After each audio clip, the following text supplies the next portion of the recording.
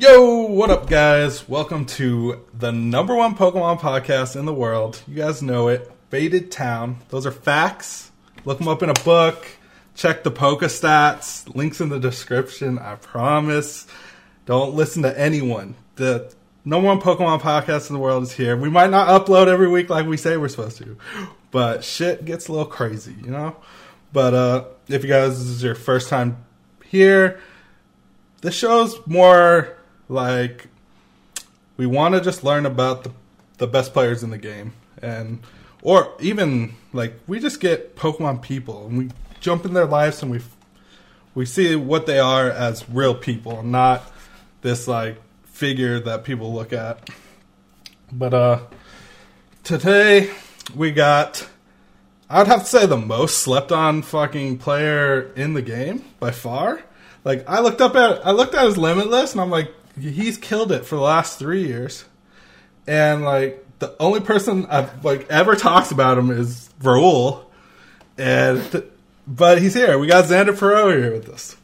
What's going on, man? Nothing much. Just have a long day. Yeah, ready to talk. Yeah. That's what's up.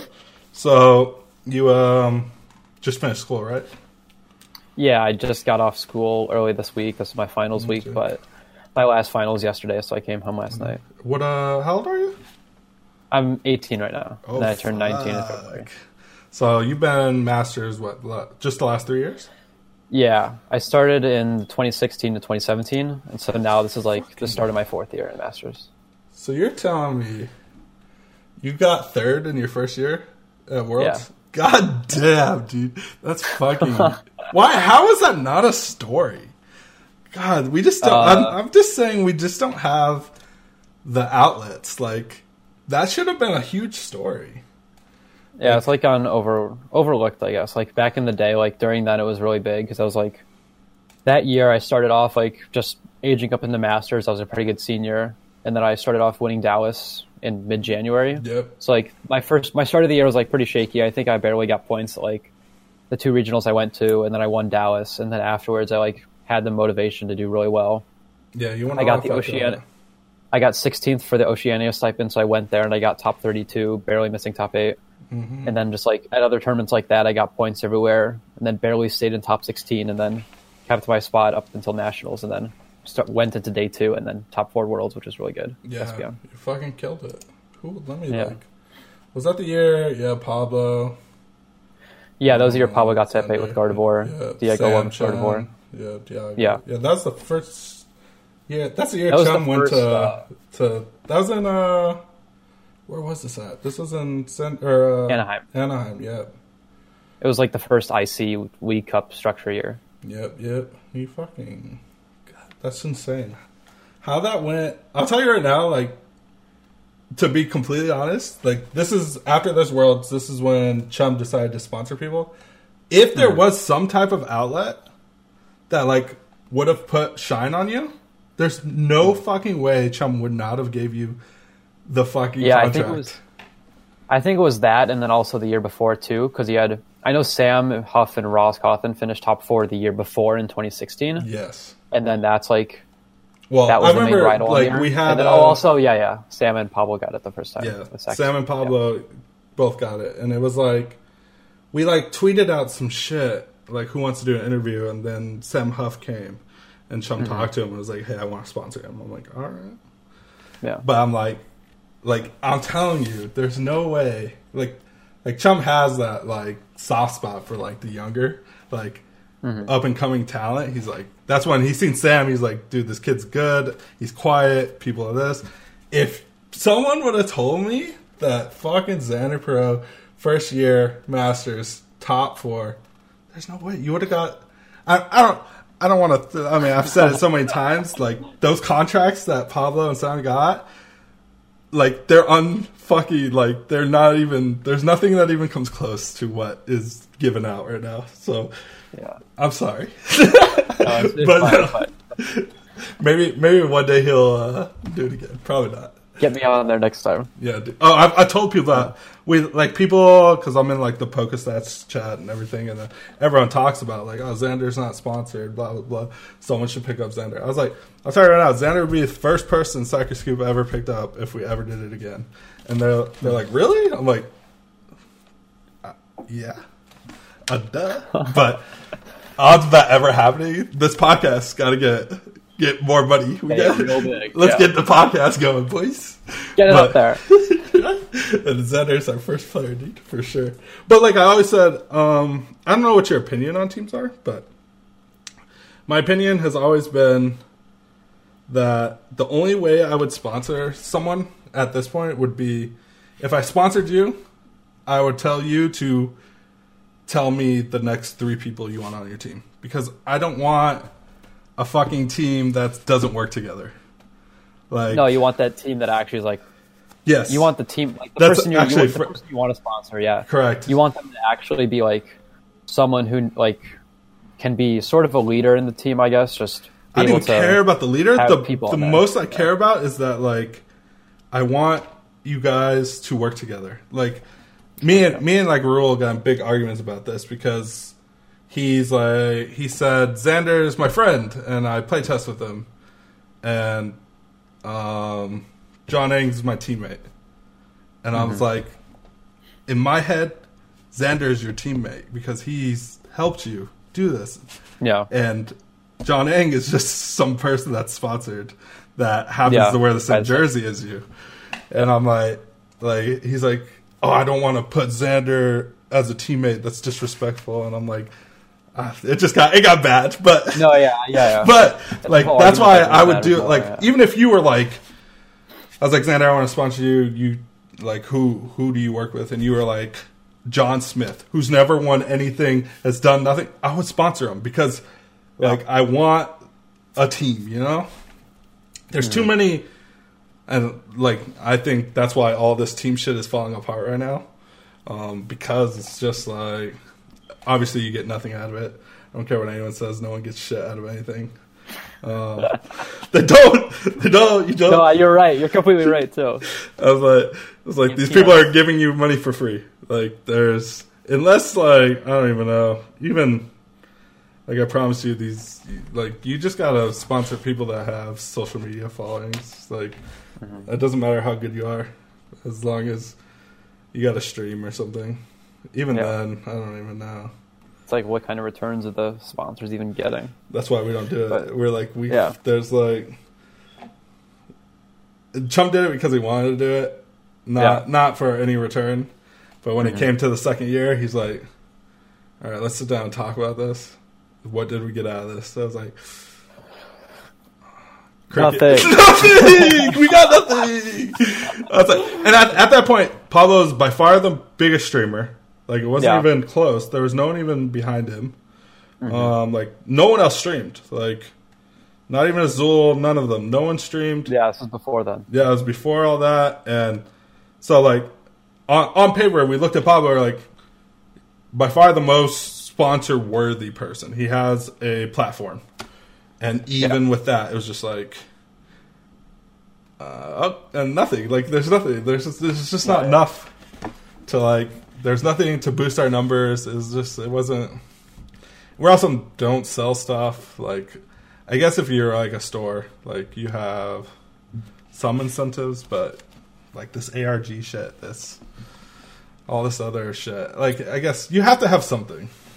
That's if you're not, like, if there's nothing for them to realize, like, for the sponsors to actually, like, or for the sponsored players to actually get people to, like, interact with the sponsor themselves, like, either through buying something or, like, having more, like, of a following on social media for, like, when the actual sponsor does stuff. But, like, at the end of the day, if they're not actually bringing in money, it doesn't make sense to continue sponsoring people.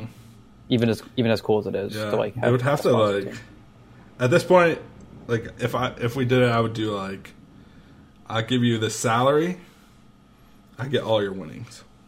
Yeah. That would be, like, that would just be it. But then, like, that just throws everything off, because, like, why even try hard? I'm getting paid no matter what, and if I win, I don't get anything. Like, there's just no like good way.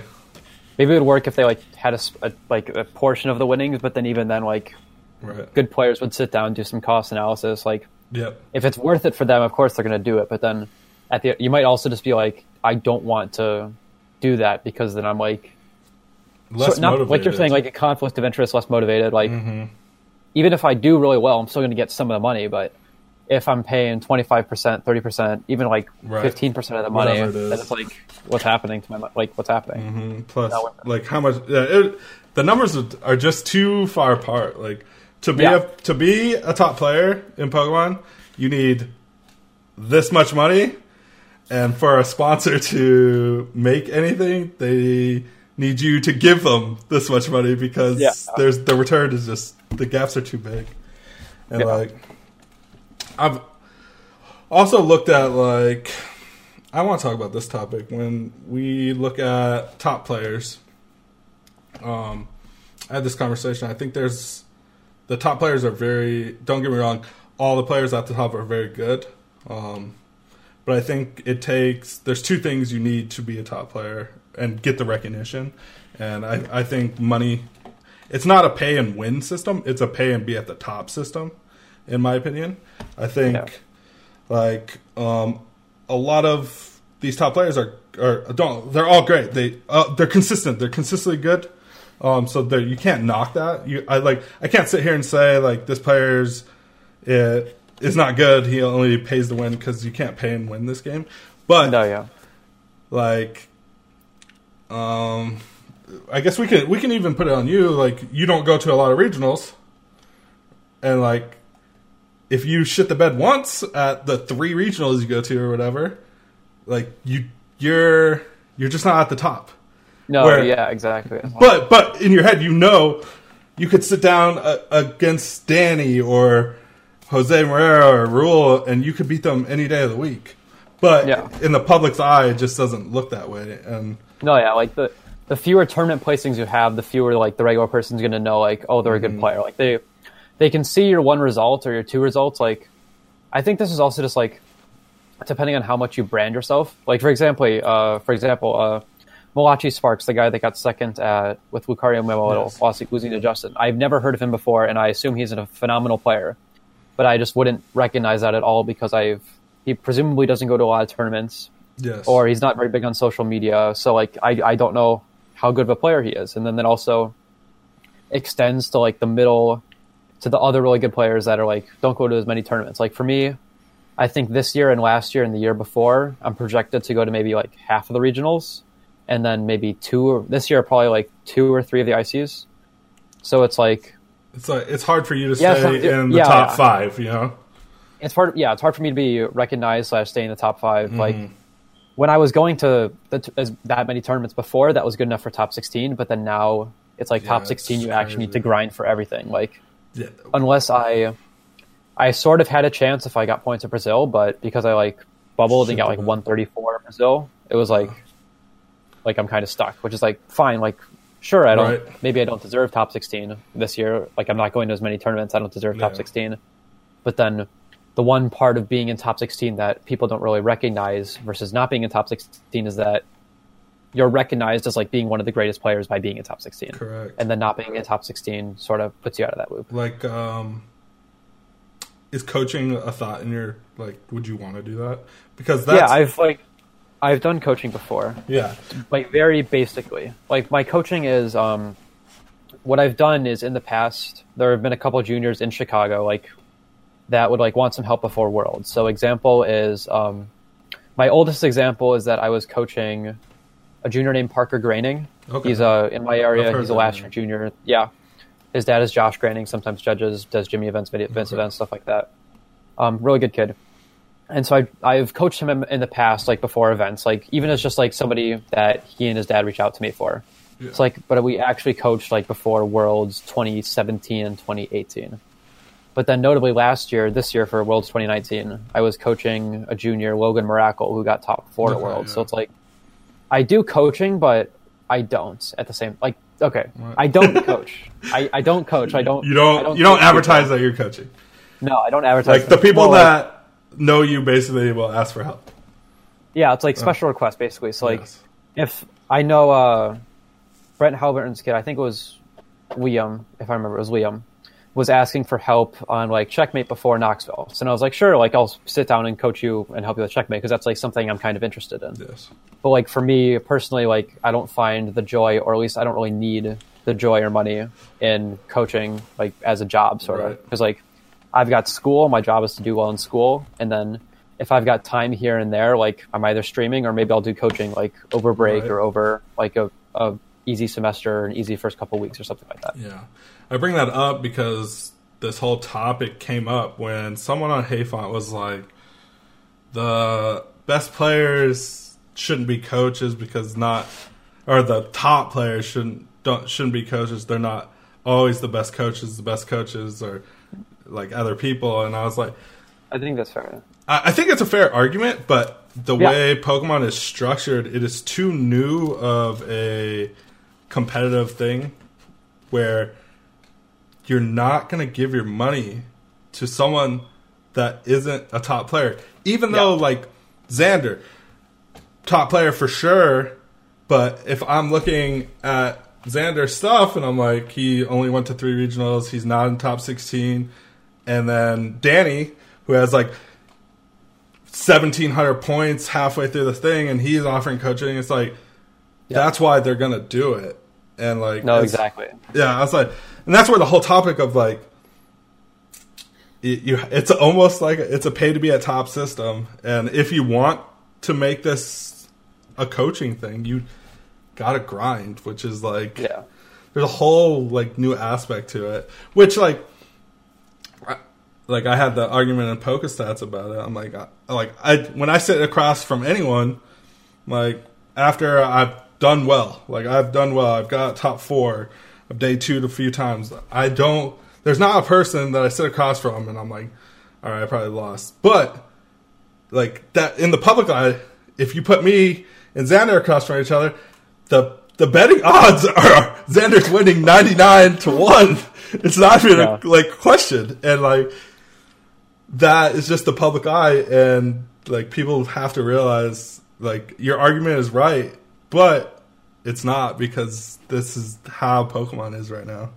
I think it's But I think, like, I threw this argument out there. I was like, I would say 100%. If Pokemon went full online, like everything online, the top players would be completely different.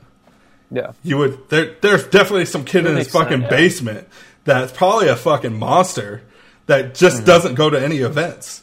And then, out of nowhere, if it went all online, it's like, oh, freaking Jimmy John is the best player in the world. Who's ever met him? No one. But he's just sitting in his garage playing Pokemon every day. Yeah. And, like, you just don't know. And I think it really comes down, like, to the coaching things, like how you advertise yourself. Like, I know a lot of the top players have their certain rates of, like, whatever per hour. But then other players who aren't as successful as, like, they have cheaper. So that's like one way to like get money. Like coaching is like you vary your pricing. It's like because there are different price tiers for everything. Like demand, supply, demand, and just like if how good you are versus 1,700 points. I'm charging $80 an hour. It's like and it's like you reach a certain cutoff, and then like there's also like how much the coach wants to charge. Like for example, someone might do it for $10 an hour because they really enjoy coaching, and that's what they value their time at. There are some. Whereas someone would do it at 20 versus 30 just because like that's what they value their time at, and I think that's like one of the reasons why coaching is going to be why not the top players coaching will always be relevant is because there's always going to be somebody who's happy to do coaching for cheaper that is good enough at least something. Like if I'm a really good ADP coach and I enjoy, but I can't coach anything else, and I charge $10 an hour or $15 an hour, there's always going to be somebody who wants to ask for coaching. Okay. But then there's also the top player coach who charges 20, 25, 30, 40, 50, whatever, that is very good overall, can be more than just like the coaching session coach, and that's what sometimes people want to pay for. Yeah, I like that thought process when you go like, I'm an ADP coach, which I think that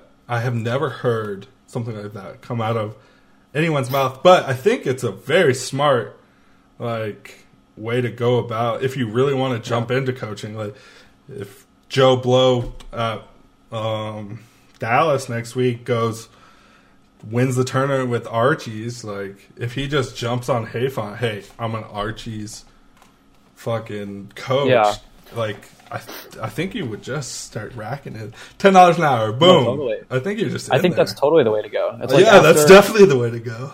After Worlds, like what I did is I was like, I made this deck. I'm gonna ride it for a little bit, like on the publicity wave. So I like immediately like started streaming like after the week of Worlds, just playing Checkmate on my like ghetto stream. That like actually, I still can we talk about that? How you shut my whole fucking post down? I literally post my list of Checkmate. 2 minutes later, you post yours and you message me. My list is better, bitch. I was like, mine got 0 comments. Yours went like a billion. Yeah. I was like, you couldn't wait like fucking 24 hours, dude. Give me 24 hours. Oh, that was great. My buddy, he messaged me and he's like, "Oh, you just got shit on." I was like, "I know. I don't want to talk about it." Like the deck was so unique, and it was just like, like both versions were like, I was like, I gotta post it. With my card and stuff.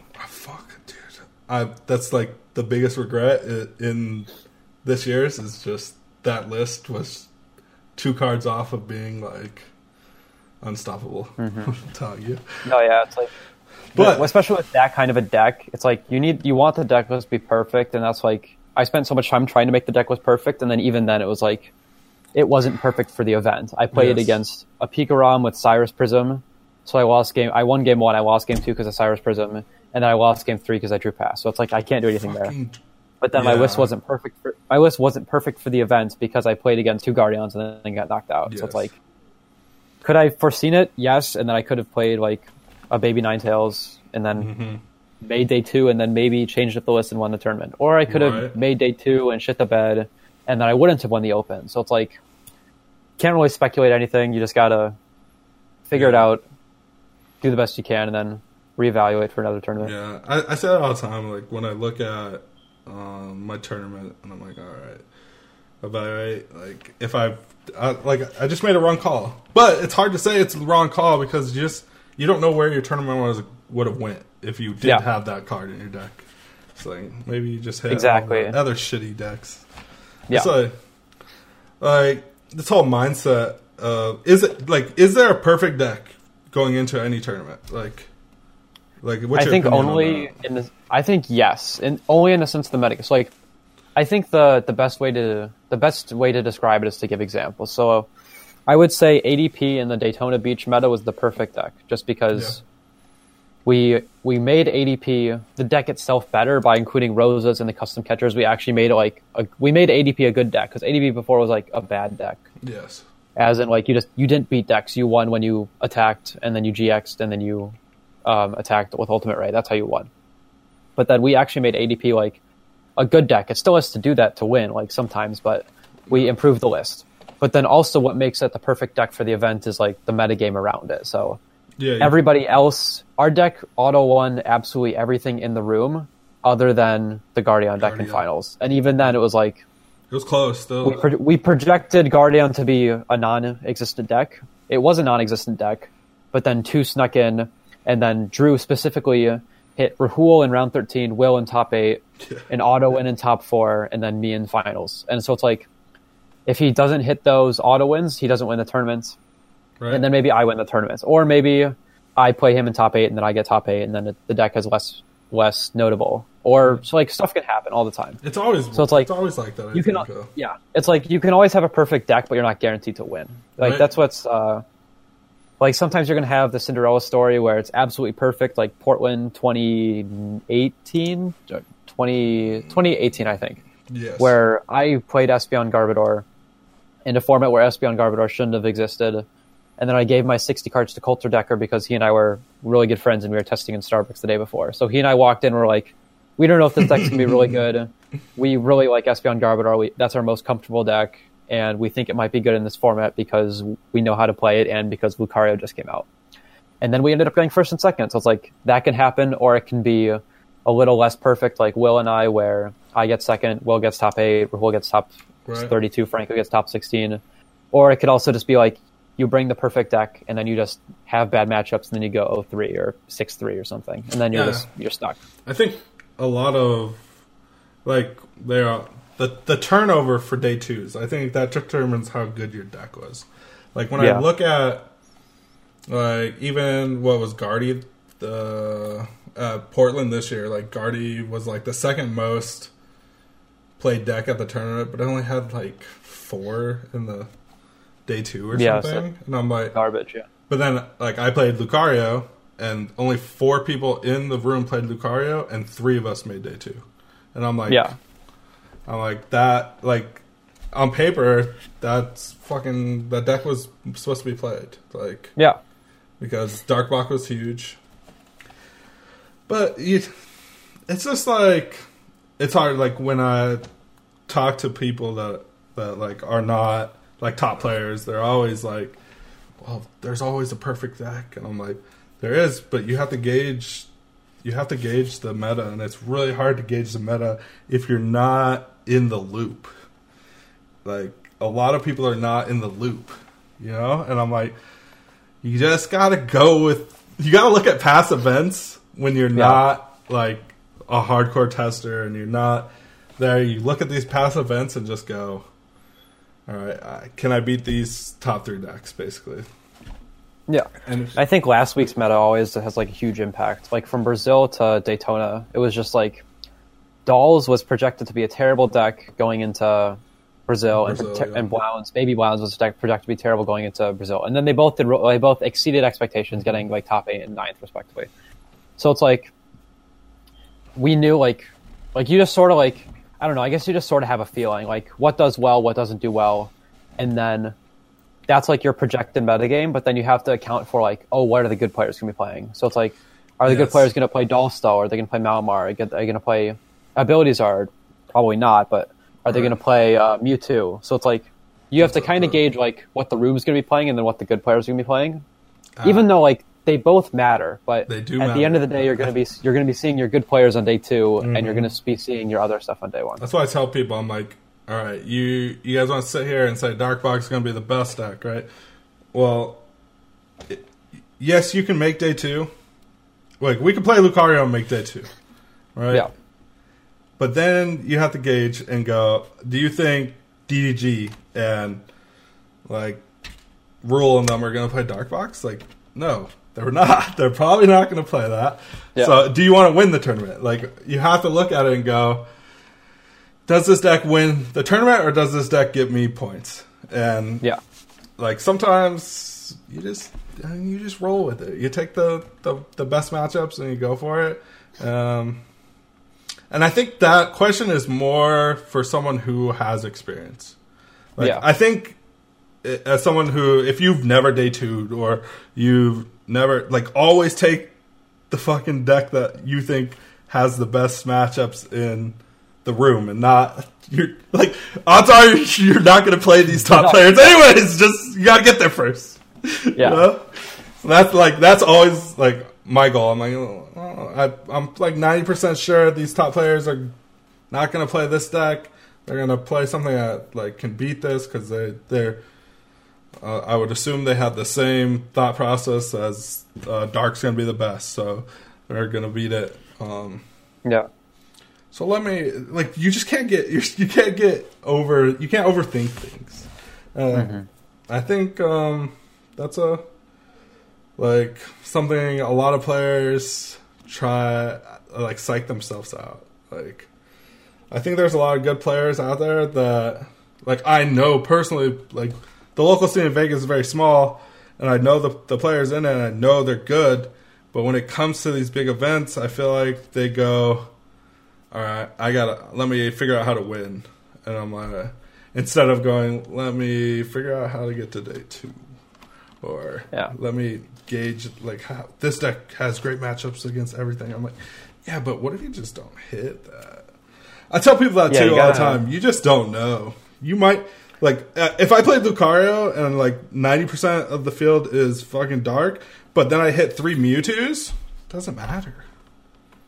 It just doesn't matter. You just have to gauge it. Like, you have to... I think the best way to, like, innovate or, like, create a new deck is to take something that already, like, is to innovate, not to create. Because, like, you can sit there, like, testing all your, like, janky ideas, like, Beedrill and Tangrowth. Like, I'm not, like, giving shade to these decks, because I think they're, like, really cool, and, like, they're things that I've messed with too.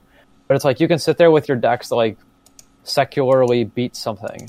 And so it's like, congrats, you might go 7-2 on day 1, but then you've got to go 3-1-1 on day 2 or 3-0-2 on day 2. So it's like, good luck getting there and good luck hitting your matchups for the rest of the tournament. So it's like, you can either choose like that matchup oriented strategy where you're like trying to build a deck that beats most of the meta on paper, or you can like take something that's already good, that has a good shot against everything because it's a strong deck, not a 50-50 deck. But like, if you take, let's say I'm just going to keep using ADP because it's the most recent example that I know of. But like, if you take an ADP deck and then you just make the ADP deck better, that's going to be a way more time efficient and less risky way to make a splash into day 2 and far into day 2 than by like creating your own madness. Like, Alolan Persian GX Silvally. Like, sure, you're going to sit down and you're probably going to auto-win your Mewtwo, and you might auto-win your Fire deck, and you might auto-win your Malamar because of resistance and because of some weird text you play. But at the end of the day, how are you going to beat Dullstall? How are you going to beat Baby Browns? How are you going to beat the rest of the meta that you just kind of don't care about because, or you overlook even because you're playing a weird deck? I totally did that. Like, when you say that, I did exactly that. I went into San Diego and I played Silvally, Quag. And like in my head, I was like, let's get this straight. I think all of those decks are trash, and I do not like standards. So I was just like, what can I play? I didn't want to play ADP. I thought it had a big targets on his back. I was like, I didn't want to play a Welder deck. I was like, if you miss Welder, you just lose. So I didn't want to play that. And then I think my other option was like Guardy, and I was like one card like just beats you. So I was like, I don't want to do that. So then I took this. I was like, all right, how do I win all these matchups? And in my head, I like sunk this in my head so hard. I was like, Zero Vanish is like disgusting in this format. Like, if you hit a Zero Vanish on any deck with a reset stamp, like, I don't think you can lose. But the problem is, you gotta get there. You gotta get there. And obviously, like, it's not that easy. It just isn't. Yeah. And, like, I thought, and you gotta hit the right matchups. Like, if you just hit things that don't care about Zero Vanish, like, it just doesn't matter. It doesn't matter at all. And, like, that just, like, goes to your point where I should have looked at a deck that did well and went, all right, how do we make this better for this meta? Instead of going, which I think is, like, genius. Like, everything you brought up is, like, these kids are getting a fucking lesson. They should start sending you money, dude. But let's jump into, like, let's look at, so you're a student, this is your first year in college. Yeah. Yes. So you're a full-time student that does coaching for people that, like, special requests coaching, basically. Yeah. How long have you been playing Pokemon? I've been playing since December of 2009, so... Like, competitively? That was, like, my first tournament. So, was it juniors? So competitively, yeah, juniors. I had 2.5 years in juniors, and then my 4 in seniors, and now 4 masters.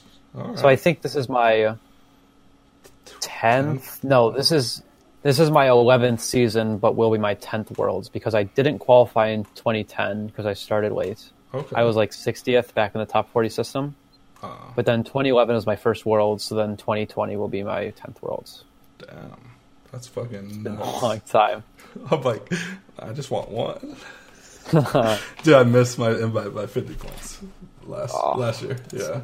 That's rough, but we just don't have cups out here. You won't ever miss again. Right? That's like in my head. I'm like, I can't. I think in this format it's a lot easier. You don't have to grind.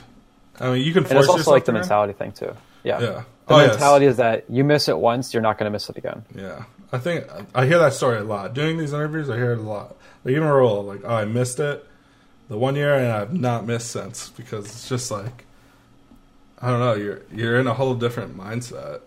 Yeah. Like, I just went out the gate. I'm like, I'm at 215 points right now. I'm like, I'm mapping everything out. Last year I was just winging it. this year. I'm like, this is how I'm going to get it. Yeah. And I think if you have that type of, and I think, to be honest, a lot of content has come out about just making worlds, and like soaking in that content is good. Like people don't realize. I don't think they realize. Like a lot of players don't go for the invite. They just do whatever. But I think like the small content of like, I think Raul came out with a video on just like, this is how you can get worlds. If you this many challenges, this cups, and they do something out of regional and you're in. And like I was like, when you start mapping out, things get a lot simpler. But then but you always have those lapse times. Like right now, I'm kind of in a lapse where I'm like, dude, I'm gonna miss. But you got 8 months. 8 months to just chill and figure it out. But you've done it 10 times. And like looking at your Limitless, like you're fucking you're killing it. I don't think. I mean, I've looked at a lot of Limitless lists. Like lately, okay, last year and this year, you can tell that you've taken some time off. Yeah. From either going to events or playing at all, whatever it is. Yeah. And it doesn't look like you're taking time off from playing because the events you're going to, you're getting top 4s. Yeah. God damn. It's like like I was basically last year is what I was doing is I was going to tournaments, like sort of just showing up, enjoying my senior year of high school, basically. Like still like doing like some little prep beforehand, but it wasn't nearly as like structured and focused as it was before. But then also like, I think the main thing to note is that last year, especially, there wasn't really a comfort deck that I had all year. Whereas like the year before, it was like in early on in the year from 2017 to 2018, I was playing Espeon Garbodor and Garbodor variants. And then later on in Portland, I was like, all right, I'm playing Espeon Garbodor again. Mm-hmm. And then I had the phase where Buzzrock came out, like the Baby Buzzwole came out, and that was really good. So I played that for Expanded and Standard and then did well there. Yeah. And then, so it's like, and then even the year before, it was like, I played Mega Guardy to all these tournaments, and then I played Espeon Garbodor to all these tournaments. Because, like, I just played one deck that was, like, arguably the BDIF in its meta, and I just became really good at it, and that's how I was winning tournaments. Yeah, it looks like, when you do look, you just look at it, and you think that's, like, a really good strat is to stick with a deck through a format? Yeah. I think especially, like, if the format is like well defined. Like early on in that format, it was like the Mega Guardy format was Yveltal Garbodor was king, and then Turbo Dark was like made with the Darkrai EX and stuff like that, and then the Decidueye Plume came out, and then it was like, okay, Mega Guardy's not very good anymore, and then you've got like other stuff that has to happen, and then you've got Espeon Garbodor, and Drampa Garbodor once Guardians Rising came out, and that was like the deck. So if you just like I remember that tournament. I think 90% drop a Garb. I think what's really good is to just continue with like the deck and just like become better at it, make small changes to your list as you go, improve it, and then that's an easy way to keep getting day 2s at tournaments. Like I was way more consistent back then because I was like, as you'll see, this like number of finishes, like that's like equivalent to number of day 2s basically. Yes. So it's like I was going as deep, but just having more day 2s because I was comfortable with my deck. Like even if it was slightly different, like standard Buzzwole versus expanded Buzzwole, or expanded Necrozma Garb versus standard Drampa Garb. It's like at the end of the day, you're playing a very similar deck, and you're going to have a lot better of the time when you keep playing similar decks. You like in different formats? Do you like that too? I guess so. Like if you can adapt. Like for Guardian, for example, Drew Kate, you played Guardiana Robotis and Expanded, and then Guardiana Standard. Yeah. So it's like if you have a deck that's adaptable to both, I think that's a good choice, especially for less experienced players. If you're just if you're going to your tournaments, you've got something to do well, just pick up a deck that you can do pretty well with, and then just make it as good as you can, because that's like an easy way to get points and make day 2, and then if your deck is good in the meta, you'll make top 8 or win even. Right. And like that all comes with testing and practice and playing well and having a good list. The proof is right here. If you just look at your limit list, you just went 2016, 2017 is just Espeon Garb. Like, Guardy half the season, Espeon Garb half the season. Like, you just stuck it out and ran it. And then you went Guardy, and then you just kept Garbodor because Trash Lance just fucking busted. And then you went Lycanroc. And then the next 2 seasons have been, you just played less. But being so young, like, you're a sophomore in high school, and you're taking home $15K in a year playing Pokemon. Like, that's fucking, that's a little wild. Yeah, it was good. How is your social life? Is it do people know you play Pokemon, or are you the closet Pokemon player? No, like, especially in high school, like, I was known as the Pokemon player, like, starting freshman year, because I think people like asked like what I did in my free time, so I would tell them, like, no shame, like, oh, I play a Pokemon trading card game. And then the few people that were ever like suspicious of it like being like a cool thing, like, I just showed them like that I've been on YouTube a lot of times, or that I've been on Twitch a lot of times, and they're like, wow, that's actually like really cool. Yeah. And then in college, it's like, I bet you that helps also a lot. Yeah. You're like, oh, dude, like, I'm on here. Fuck you guys. I know, it's like, look at me, like I'm internet famous or whatever. But and then in college, it's also the same thing where it's like, yeah, I think, like, dude, I think in today's age, it's like one of the coolest things. If you told anyone that you play Pokemon and you're good at it, like, people would be like, that's fucking cool. Yeah. Like, but I think like 4 years ago, when you're a sophomore or a freshman, like, it's probably a little bit like, I don't want to be the loser kid. But when you can show people you're on YouTube, like, that changes everything. Like, I was super quiet. I've talked about it on this podcast a lot. I lived like 2 lives, like Pokemon kid and this, and then one day I was just like, fuck it. And then I was like, I got a YouTube with fucking Chun-Li, shut up. Yeah. And like that, I think that helped a lot. Like, Chum's changed a lot for my career in Pokemon. I have a lot to give to him, because like, we started this channel, which gave me a presence, and then I start talking to people like Pablo, and I get ideas, I get better, and then I break out with a Blastoise list, or no, it was Decidueye Vileplume. I get like 11th at a tournament. I'm like, okay, I'm pretty good here.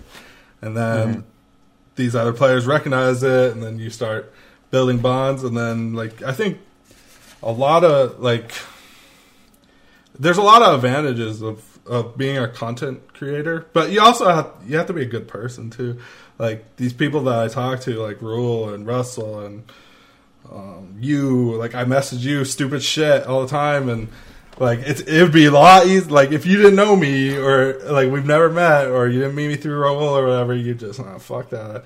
But you take the time and go, yep, that's trash, but at least I get that. At least I get that message of that's trash. And then I go, fuck you. But then I look at it and it was really trash. But like, I think like that ups your game. And like I talked about it with Carl and Sierra. And like, they're like, I don't think it's social media. I think it's just being going to events.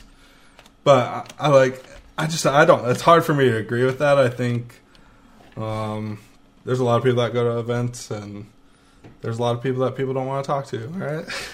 And like, it all comes down to having, as you could say, clout, but you have some type of presence in the community, and people can look at it and go, all right, this person's not a shitty person, and then like, you just work your way in and you make friends and things change. I think it made me a better player, and I think I always say that you start playing good people, you get better. Like, it doesn't, if you sit here and play Johnny's structure deck for 10 hours every day, you're just not going to get good. So exactly, you got to find people that are at least competent at this game.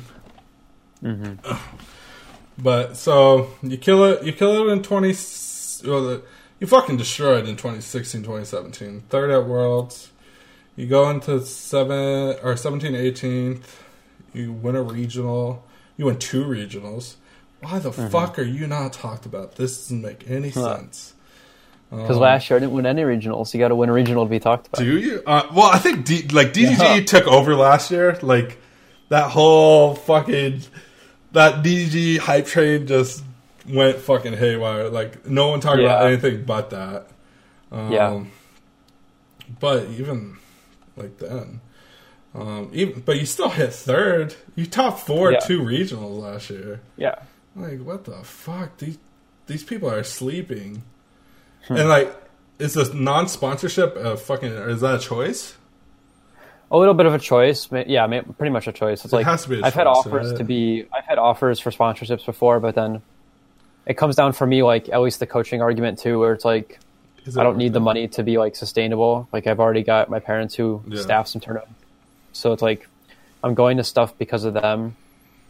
Not just because of them, like, because I want to go, but also like, I'm in their hotel room that's like, they're on staff, so then it's compensated at least somewhat. So it's like, I don't need the sponsorship money-wise, and at the end of the day, it's not worth the hassle for me to care about it, really. It's really worth it. Yeah.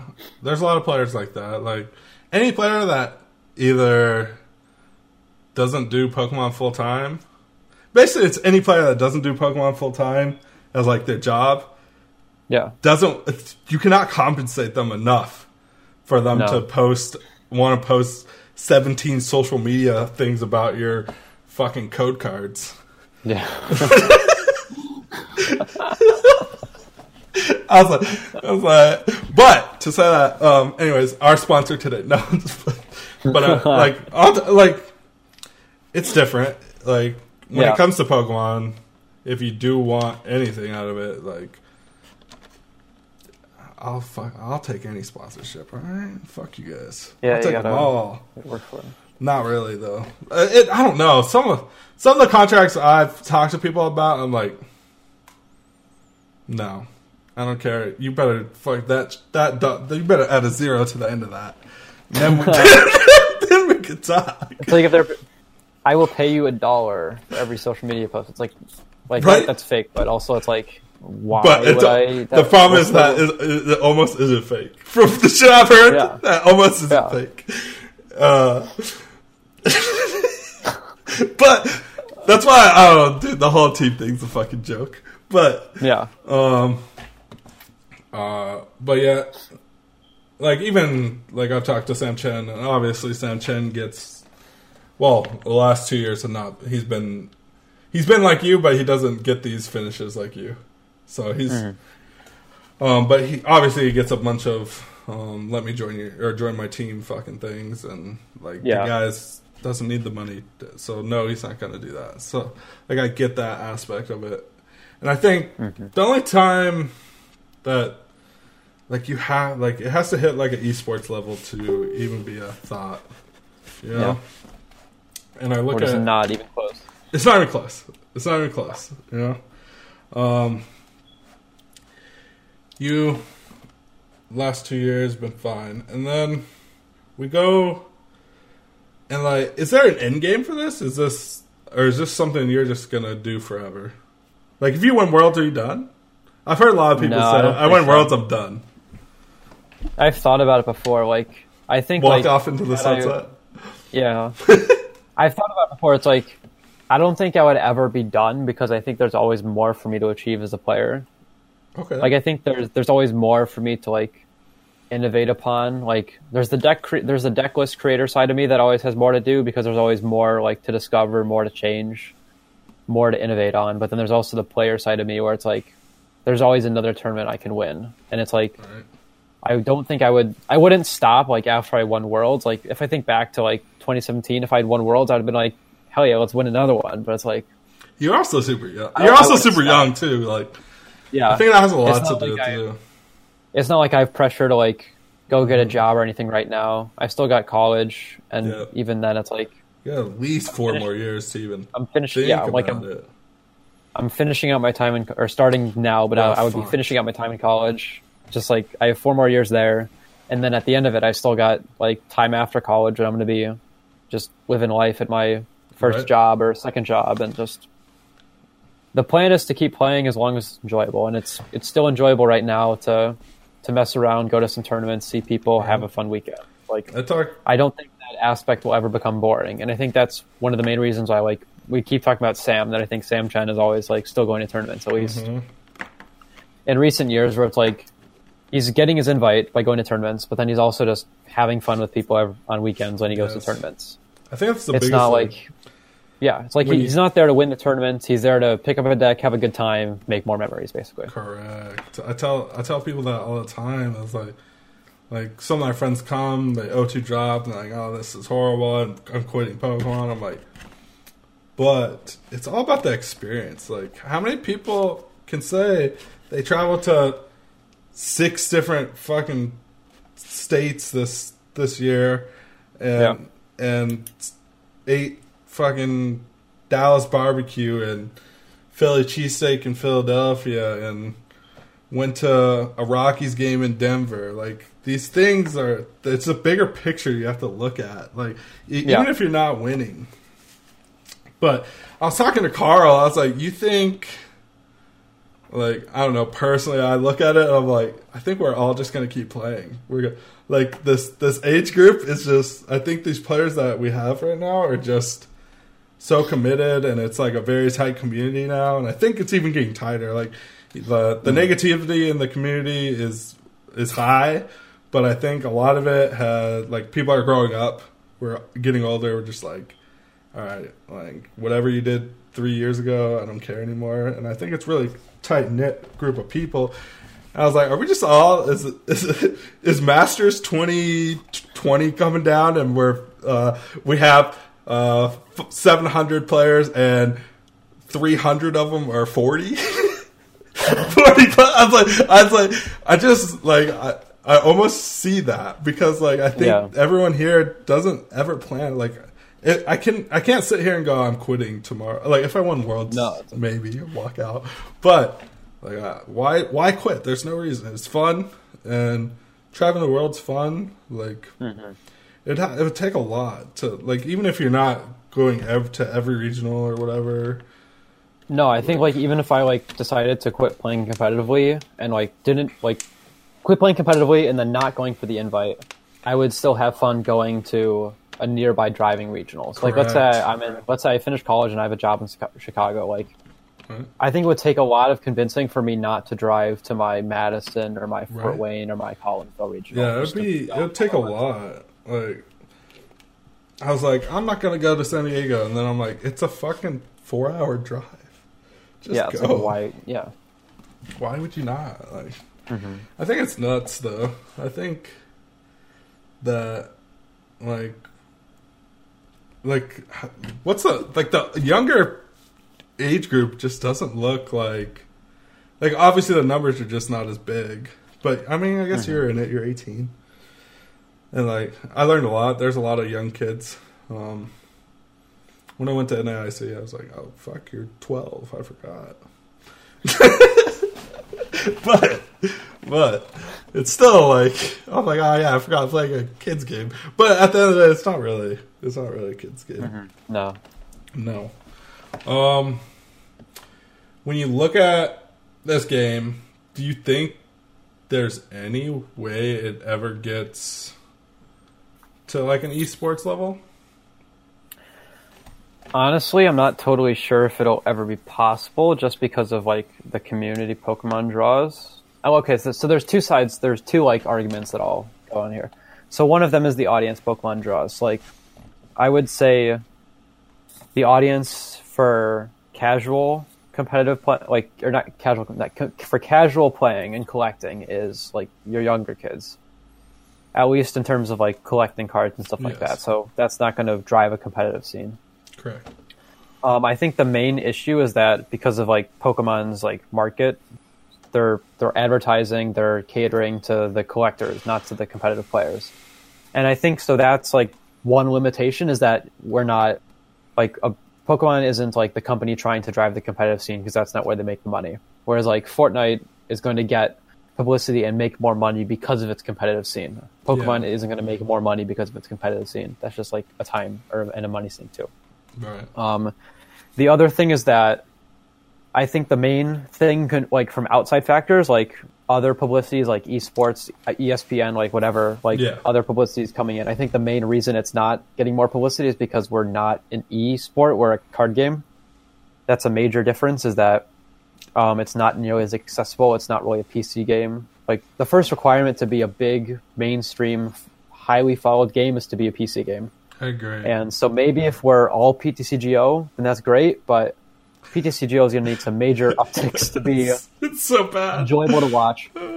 Like, I think being actual cards is a huge limitation, but then if we become all online, that loses money.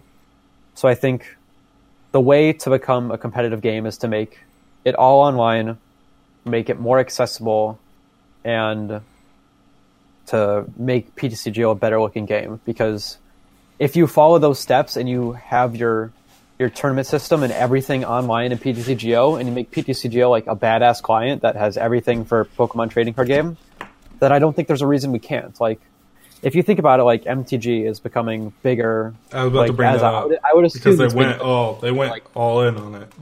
Yeah, they're going all in on like online and arena and stuff like that, and just like advertising to top streamers from other games. Like, I go on Twitch and I see multiple streamers, or at least one streamer at a time, like playing Magic just online, just because it's like easily accessible to play on Twitch, and it's easily and they're advertised to do it. Like, Magic is paying them to do it, which is smart, and that's like bringing more people to Magic. Maybe marginally, but eventually you'll get to a point where it is profitable. At least you would hope so, because Magic is like not as big of a household name as Pokemon, so I think Pokemon has an even bigger market to do that, just because it's got the anime, it's got the cards and the video game. Like, there's no Magic video game. Like, there's so much potential for Pokemon to like reach and have people be drawn to the competitive scene that is just not taken advantage of, because we're stuck playing cards rather than a video game. I think the video game is our biggest hurdle.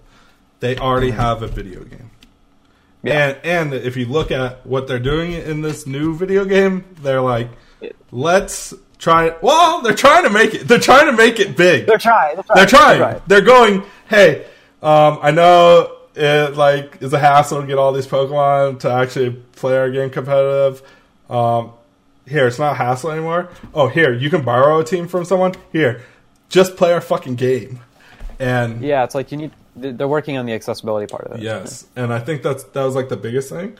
And like, I think right now we'll see in Dallas. Like, I think we'll see in Dallas because I think like the numbers in Daytona was like 30. No, Dallas is projected to be huge. And yeah, Dallas is supposed to be for BGC in general. Yeah. I think I'm excited for that. I'm like 1,000% sure that shitting on TCG as being any chance of ever being competitive. Like, they have a game already, like an online a video game. Like, no, that's literally it. Like, it's like if I'm a random viewer and I come and I watch someone playing the Pokemon trading card game, you need to know what's happening. Like, if you look at the video game, you turn on the stream, you know what's happening immediately. Yes. Like, you see the two Pokemon on each sides. Like, everyone's that's a blue Pokemon, that's a red Pokemon, that's a one air attack. We got it. We're there. Like, Pokemon needs to be more visually appealing, and the trading card game and all card games in general just aren't visually appealing or stimulating and aren't accessible to understand unless you play it too. That's what I was like, they should go all in on that fucking Pokken. I was watching that at Worlds, dude. I was like, that shit's the most entertaining thing to watch. As one game grows, all the other ones grow too. Like, if you make if Pokemon invests in Pokken, then that's bigger. If TPCI Pokemon invests in video game, then TCG is going to get bigger too. Did you see the numbers on the stream for the Pokemon Go thing at Worlds? It was like over 100K or something. Oh my! It was like 100K people watching it, and we only had like for the TCG finals. It was like 5. Yeah, I was like, damn, dude, Pokemon, and all these people are doing it. And that's literally just like Pokemon. Like, from what I know, is like Pokemon Go is just literally just tap cookie simulator. Yes, it's just cookie clicker. I'm like, fuck, dude. My dad plays that shit. I'm like, dude, go to the World Championships, dude, kill it. Yeah. I'm like, it's just great. Like, but it's just the more popular game. Like, when it comes down to it. More people play. Oh yeah, that shit blew up. We're the ones playing the We're playing the game that's 20 years old, or over 20 years old. That in the last 5 years decided to throw money, a very generous toss of money at us. And like I've always said that as like you got to like Pokemon's got to go all in on it or it's just not going to work. That's what it comes down to. It needs a little bit of rebranding. Needs a little bit of stuff. Yes. They have to decide they want to do it. Like all these people talking about like DDG last year, we're gonna try to make it at East. You can't do nothing. You have no power. You have nothing. Like there's nothing you could do. Literally, there's nothing you could do. Like if Pokemon wants it to be an esport thing, that's the only way it's gonna happen. Yeah, that's it. Well, I got one last question before we wrap it all up, and it's a fucking barn burner here. Great. I don't know if a lot of people know, but I want to say your parents, or they run Arcanine Labs, correct? Yeah. Mm-hmm. And we all got one fucking question for you.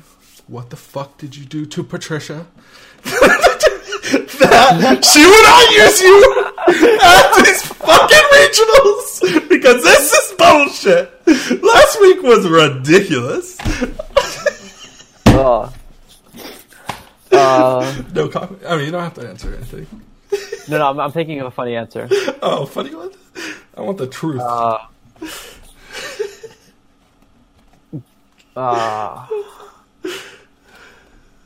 Stole a car. You stole her car? No.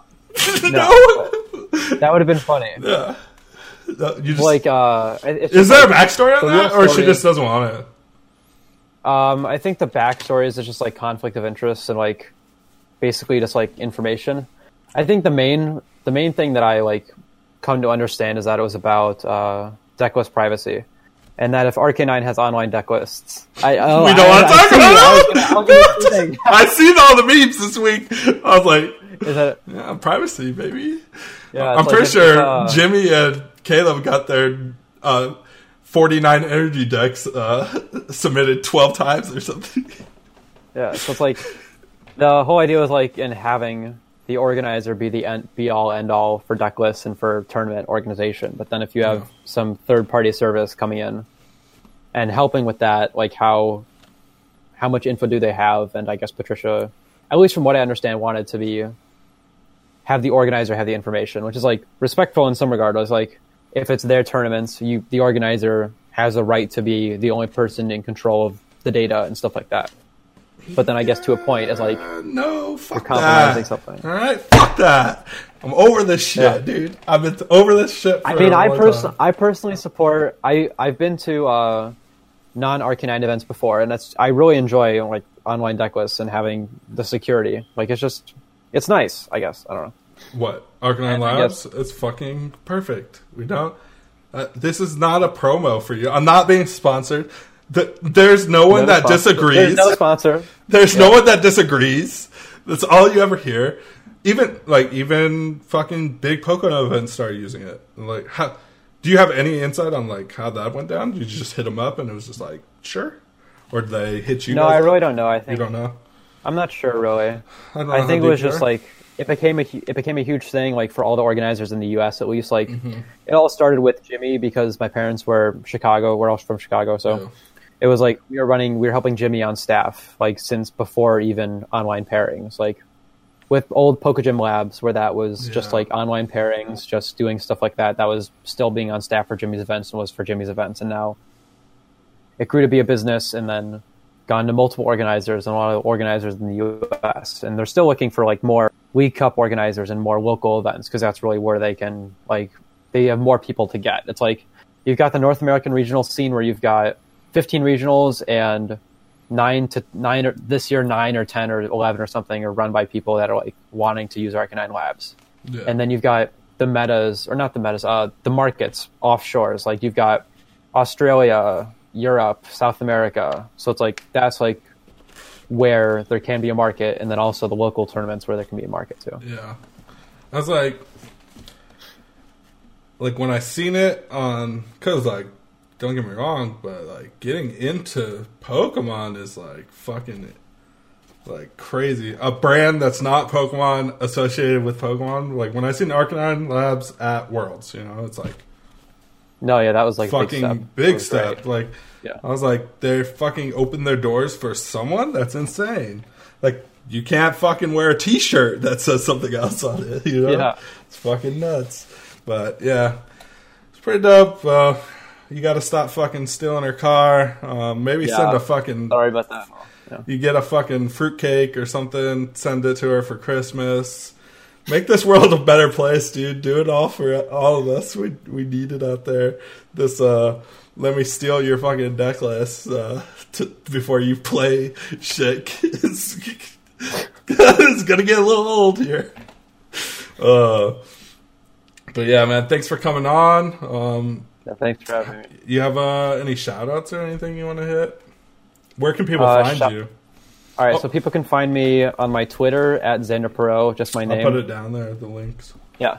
Also on Six Prizes, I've been writing there for about 3 years now, so I write underground articles there, and then every once in a while, if I do well, I'll post a free list with a free article with my list and stuff like that. Like I did that for the DC Open with Nagano Checkmate, and then also this past weekend or 2 weekends ago with Rosa ADP. Sick. So you can find my articles there. Also, I like occasionally make posts on Hey Fontaine Verbank about my social media, either on Twitter or when I post an article. So there's also stuff there too. Sick. And then shout outs to Six Prizes for where I write, and then shout out to like Rahul for being a homie, I guess. Wow, Rahul gets the homie shout out. That's what's up. All right, guys. Well, it's time to scoop it up.